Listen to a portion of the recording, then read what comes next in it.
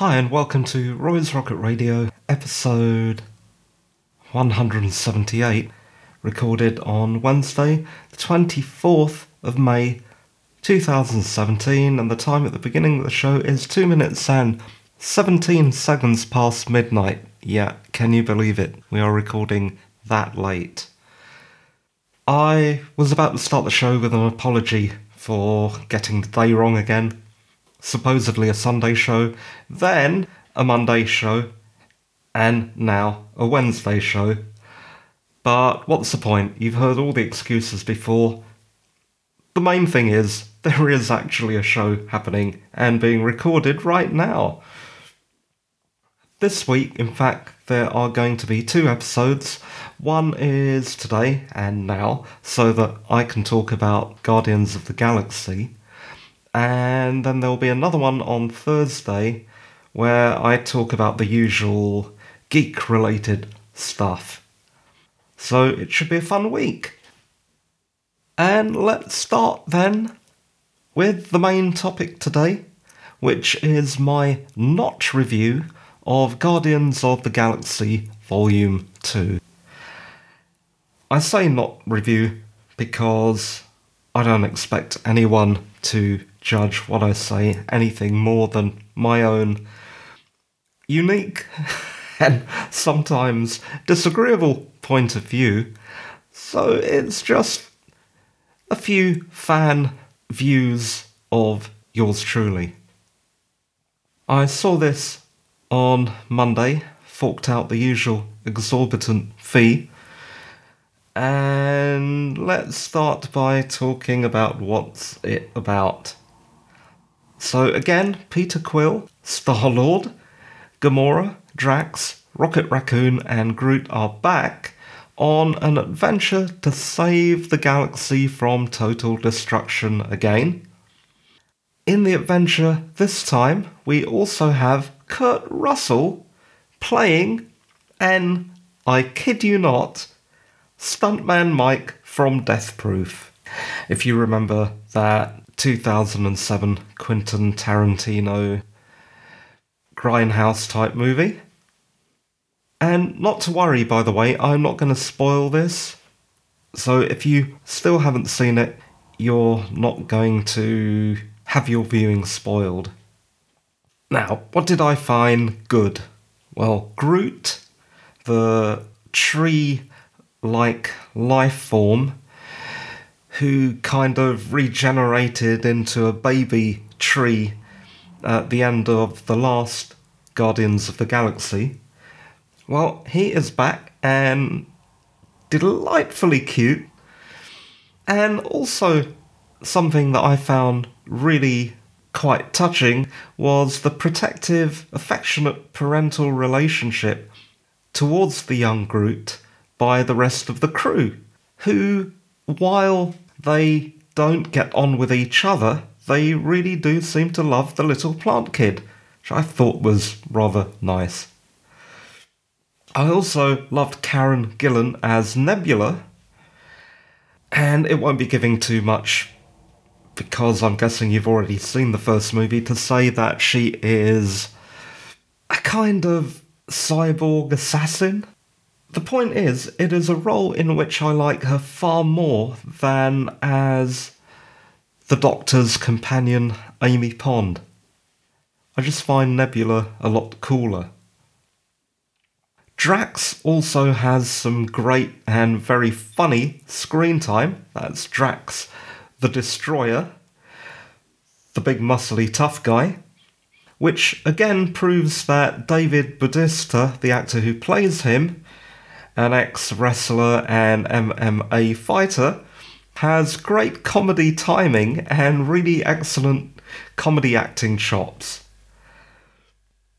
Now, what did I find not so good? In my show notes it says bad, but now looking at it I don't feel that strongly about it. Rocket Raccoon, who was my favourite character in the first movie, didn't seem as engaging this time, but then again, the presence of Drax and Nebula filled the gap. The movie was as enjoyable, at least as the first movie, though the plot could have been ripped right out of Star Trek. I also thought that the music was laid on way too thickly, probably because of the favourable reaction of the audience in the first film, but for me, this time, it seems to skirt on the border of just about bearable.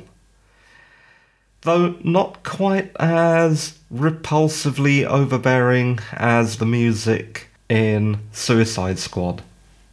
Also, while a little 80s nostalgia is fine, again, like the first movie, I think they really did overdo it this time. And that's coming from someone like me who was there in the 80s. I also wonder if it meant that much to a younger audience. I cannot imagine that they could relate much to many of the 80s references. Judging by the sparse audience I was a member of, and the very few laughs at 80s references, I'm guessing that I'm not the only one who felt that way. And it's not just the 80s references, but the movie seemed aimed specifically at an American male of the 80s. Okay, that's a few of the things that bugged me a little. But now I'm going to make a pitch for a Dread Star movie again, as I have done so many times in Roy's Rocket Radio, and probably also back when it was called Captain Roy's Rusty Rocket Radio Show. Jim Starling's largely behind the characters of Guardians of the Galaxy. And it is Jim Starling who also created Dreadstar, one of my favourite comic book characters. Now, I do understand that it would be more of a challenge to bring Dreadstar to the screen because it is a tragic, nihilistic, dark mirror reflection of the Guardians of the Galaxy, but then why not? Why not make something challenging? Why always the feel-good, samey good guys?